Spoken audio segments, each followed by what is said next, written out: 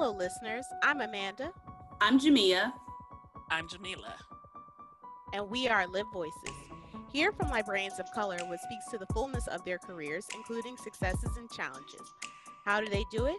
Join us to find out more about their Live Voices. Welcome to Season 2, Episode 2. Today we have an interview with Dr. Renata Chancellor. Dr. Renata Chancellor is Associate Professor and Chair of the Department of Library and Information Science at the Catholic University of America. Her research focuses on human information behavior, organizational leadership, and social justice in LIS.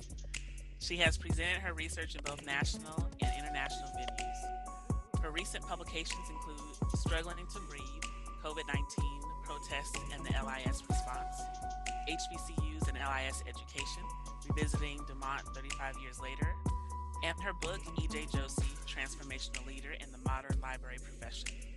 Dr. Chancellor is recipient of the Elise Leadership Award and the Elise Excellence in Teaching Award.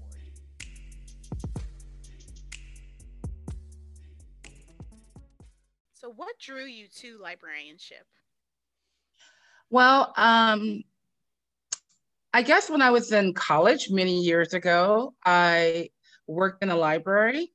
My plan at the time was to become a lawyer. So I majored in history, poli sci, an undergraduate as an undergrad. And then when I graduated, the plan was to go take the LSAT, the law school admissions test, and then go to law school. But I was a little bit lazy, or maybe I wasn't inspired to do that. So I actually got a job working at a law firm, which was like the best thing that ever happened to me because in the interim, I decided to go back to school to become a paralegal just to really test the water, see if this is really what I wanted to do.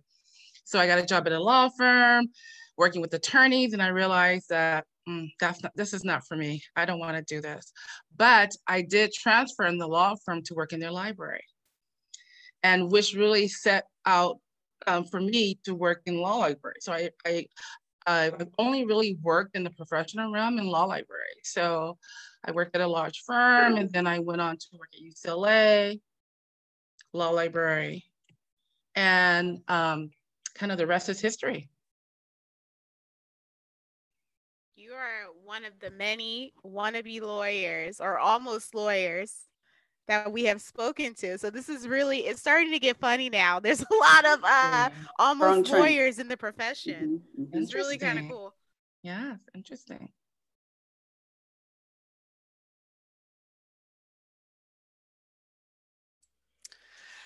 As POC, what do you view as critical to the success of the field? That is such a loaded question because I could be here all day, all night, up to next week, responding to this question because there is so much, right? Um, as a person of color, and I have to say I'm a faculty member, I teach at Catholic University. I'm actually the chair of our Department of Library and Information Science. So I'm in charge of educating this generation of LIS faculty members, LIS students. And so I feel that what's critical is to bring people into the field who represent communities. People, I feel like there is such an underrepresentation of people of color in our in our field that I feel like probably in my current role, one of the foremost most important things is for us to educate and to bring it to the field people of color, because it speaks to the fact that although there are not a lot represented in our profession from color, people that we interact in society, it's largely becoming the majority of color, right? And so that's really important. So when people come into libraries, they come into archives, they go into museums, they see they are represented. And so I think that's critical. And that that's all the way from educating them to being in positions in these institutions, as well as being as leaders in management in these respective um, organizations like libraries, archives, and museums. That's definitely great points. So that goes into our next question. How do you promote equitable practices through your work in the library? Well, one of the things that I do, like I said, I'm an educator. So just kind of go back. When I mentioned earlier that I became interested in libraries, I started working at UCLA. And it was at UCLA I decided, oh, I'm working as like a library assistant. Why don't I go become a librarian? And so at UCLA, I started going to their library school. And then I was near completion of the program. I didn't hear anything about librarians of color. And so that was one motivation for me when I decided to go back for my PhD, to kind of educate people, aspiring librarians, about the contributions of people of color in the field. And so I think that's important for us to do, because there is a long history of people who have contributed to the profession that is not taught in library science programs. One of my book that I wrote on E.J. Josey, I didn't find out about him until the quarter before graduating from my 2-year program. And so one of the things that I do in my program, I teach a course called Libraries or Information Professions in Society. And so one of the things that I do, I use that as an opportunity to educate the emerging librarians and information professionals about contributions of people of color in the field. So we talk about people like Josey, Clara Stanton Jones, Augusta Baker, and a whole host of other people who have made these significant contributions to the field. And so I think that's really important to do that. I not only do it in that class, but I also do it in other courses that I teach as well. Our typical reference course, we deal with issues of race, equity, and diversity in those courses as well. That's a great point, and it leads really to our next question. So, your book speaks about the inspiring life and career of E.J. Josey, a transformative Black library leader. Can you speak a bit more about the importance of the book and what you hope people will learn from it or take from it? Yes, I mean, he is a transformational leader, period, in the ALA, right? Black, white, whatever. I feel like what Josey did, his contribution, he really set a blueprint for other leaders. The great thing about Josey, just me having to have spent time with him and just doing all the research, is that he was fierce. He was focused. He wouldn't let anyone sideline him or take him away from his goal. And so he has the perfect model for leadership in those qualities. He was visionary. He knew how to inspire people, to galvanize people. He, like I said, he wouldn't take no for an answer to in getting his agenda across.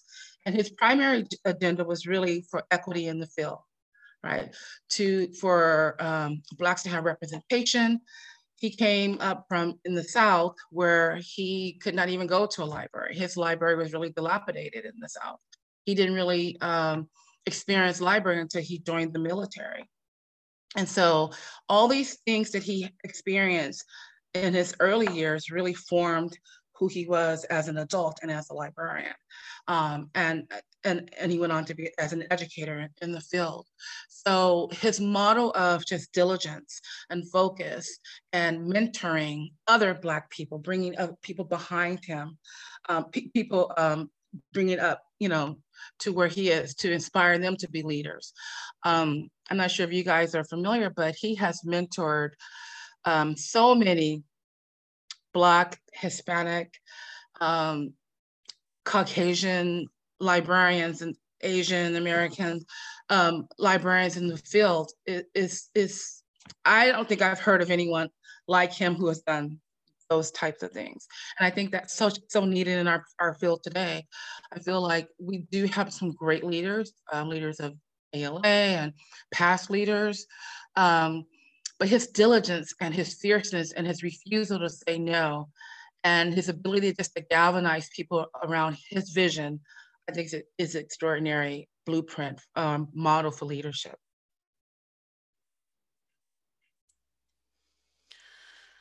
Yeah, thank you for that. Just all those things that you said about him, I have found, at least for myself, that I wish that I had been able to meet him or know him in some kind of way. And the impact that he's made on the field is just unmatched, honestly. Um, so yeah, what you've written about him, I know there are a lot of people who are major fans of his, and everybody was excited about your book. So to kind of switch a little bit to a different stream, our final question, can you talk a bit about racial battle fatigue and how that has impacted women of color in LIS, particularly Black women faculty, and what can we do to combat it? Yes, you probably know I wrote a piece about this a couple years ago, last year sometime, about racial battle fatigue. That whole model, that whole theory of racial battle fatigue emanated from education. And so this whole idea that African-American women, or just Black women in general in LIS, they experience unique challenges on many levels, in terms of not being taken serious enough. For in academia, the goalpost is to receive tenure, and that's after 6 years doing rigorous research, teaching, and service in the profession. And so there are a lot of Blacks in general who don't make tenure at these universities. And then once you get tenure, then you go on to full professors. I can't think of any Black woman who is a full professor in our discipline. And so that's just kind of, it speaks to the fact that there are unique challenges that Black women, me, myself, experience. For example, not, like I said, not taken serious, research areas not really taken serious, a lot of Blacks, female research issues that are really important to Black communities. So sometimes that research is not really taken serious as opposed to other types of research. And sometimes we have to fight off, the fact that, oh, we deserve to be here because we worked our pants off to be here. And so because of that, and there are so many different examples that I can kind of provide to you, just some of my colleagues in the field who have experienced, and I've experienced myself, as to, the fatigue that it comes with. You're already working hard to really publish and then do research, you do presentations, you teach. There's such a demand for teaching at a high level and doing service at your university, service within the profession, and then service within your department. So you're being pulled from all these different directions. And so, because of that, I feel that you have that burnout just with the job, and then you have this extra layer of racism that you experience because you're not expected, you're not considered, often, not saying always, but often you're not considered, your research may not be considered the same as other colleagues. You may be expected to work on committees because you may be the only Black person in your department, you may be the only Black person in your school, you may be the only Black person at your university. And I'm sure librarians experience this as well. So that type of fatigue tends to, it's very hard to deal with. You can internalize it. And then I've known colleagues who have been hospitalized because of it. They have developed illnesses because of it. And I think there is a study, I can't think of it off the top of my head, whereby African Americans in general, just not women, they tend to have chronic diseases. And there is no direct correlation with that, with whole racial battle fatigue. But you can't, there's no research that proves that, but I feel like they are somehow connected. And so, yeah, it is something that is serious, and often people tend to leave academia because of it, because it comes down to your health, physical as well as mental health, dealing with some of these challenges. Yeah, I think this is something that I kind of have particular interest in because I am a doctoral student, and I'm already seeing some of of what happens just from the student perspective in LIS, and kind of thinking about how I will be able to go forward and make sure that I'm okay.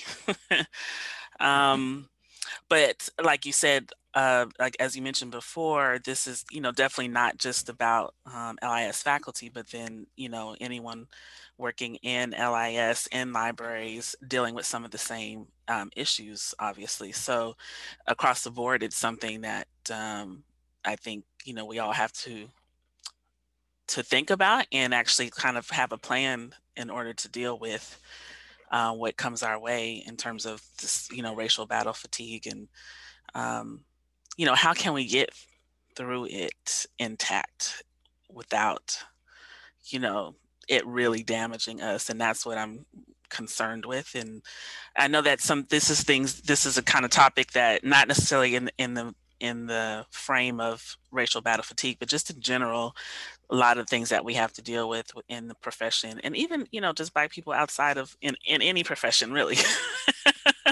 Absolutely. Absolutely.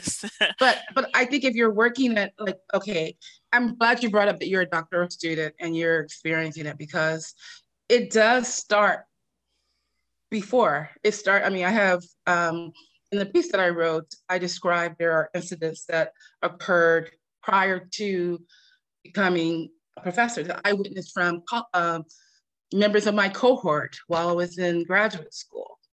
And so it does start. And I think when you're in predominant spaces, predominant white institutions, you're going to have that. It's almost inevitable. And I'm happy to chat with you afterwards to provide to you like some suggestions for how to handle it. But I do think it's important, and I like to say it on record, that I think it's important for, and this has become so cliche, the whole self-care term. I mean, I feel like we do need that, but I feel like we shouldn't have to need that. We shouldn't have to say self-care, right? There are things that I think we can do. And I think a lot of it we kind of internalize. I was fortunate when I was in graduate school that I had a really good friend who has become my lifelong friend. And every day I was challenged, and we had this thing about, I'm gonna quit today. I can't do it. And she would say, suck it up. And then she would do the same thing. And I'm like, suck it up. And then we're like, let's go for drinks, right? So that was our way of kind of, commiserating, talking it through, and just like, we never were planning to, quit, but it was how we were feeling in the moment. But I'm happy to share with you some off. Yes, I would love that. Thank you. Okay. But yes, I would love that too. Yeah.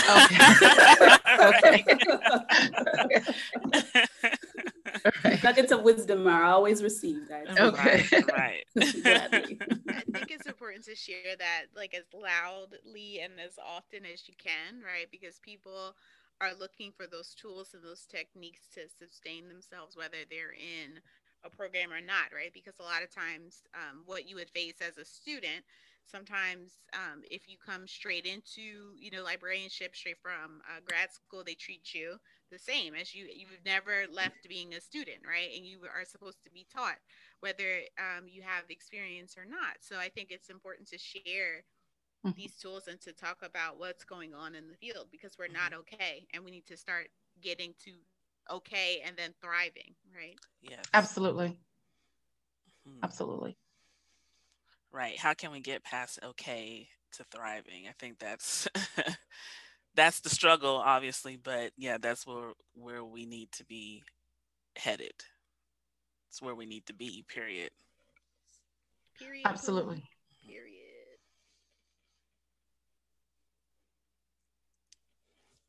Well, thank you so much. I guess that is the end of our questions that we have for you, but I'm so grateful for, everything that you've shared with us today. Yeah, Thank you. It's lovely to be here. thank you. We hope you learned more about Dr. Chancellor. We'd like to share a quote with you before we sign off. You can't be what you can't see. Marion Wright Elderman. Remember to keep walking in your live voices, and please follow us on all of our social media pages.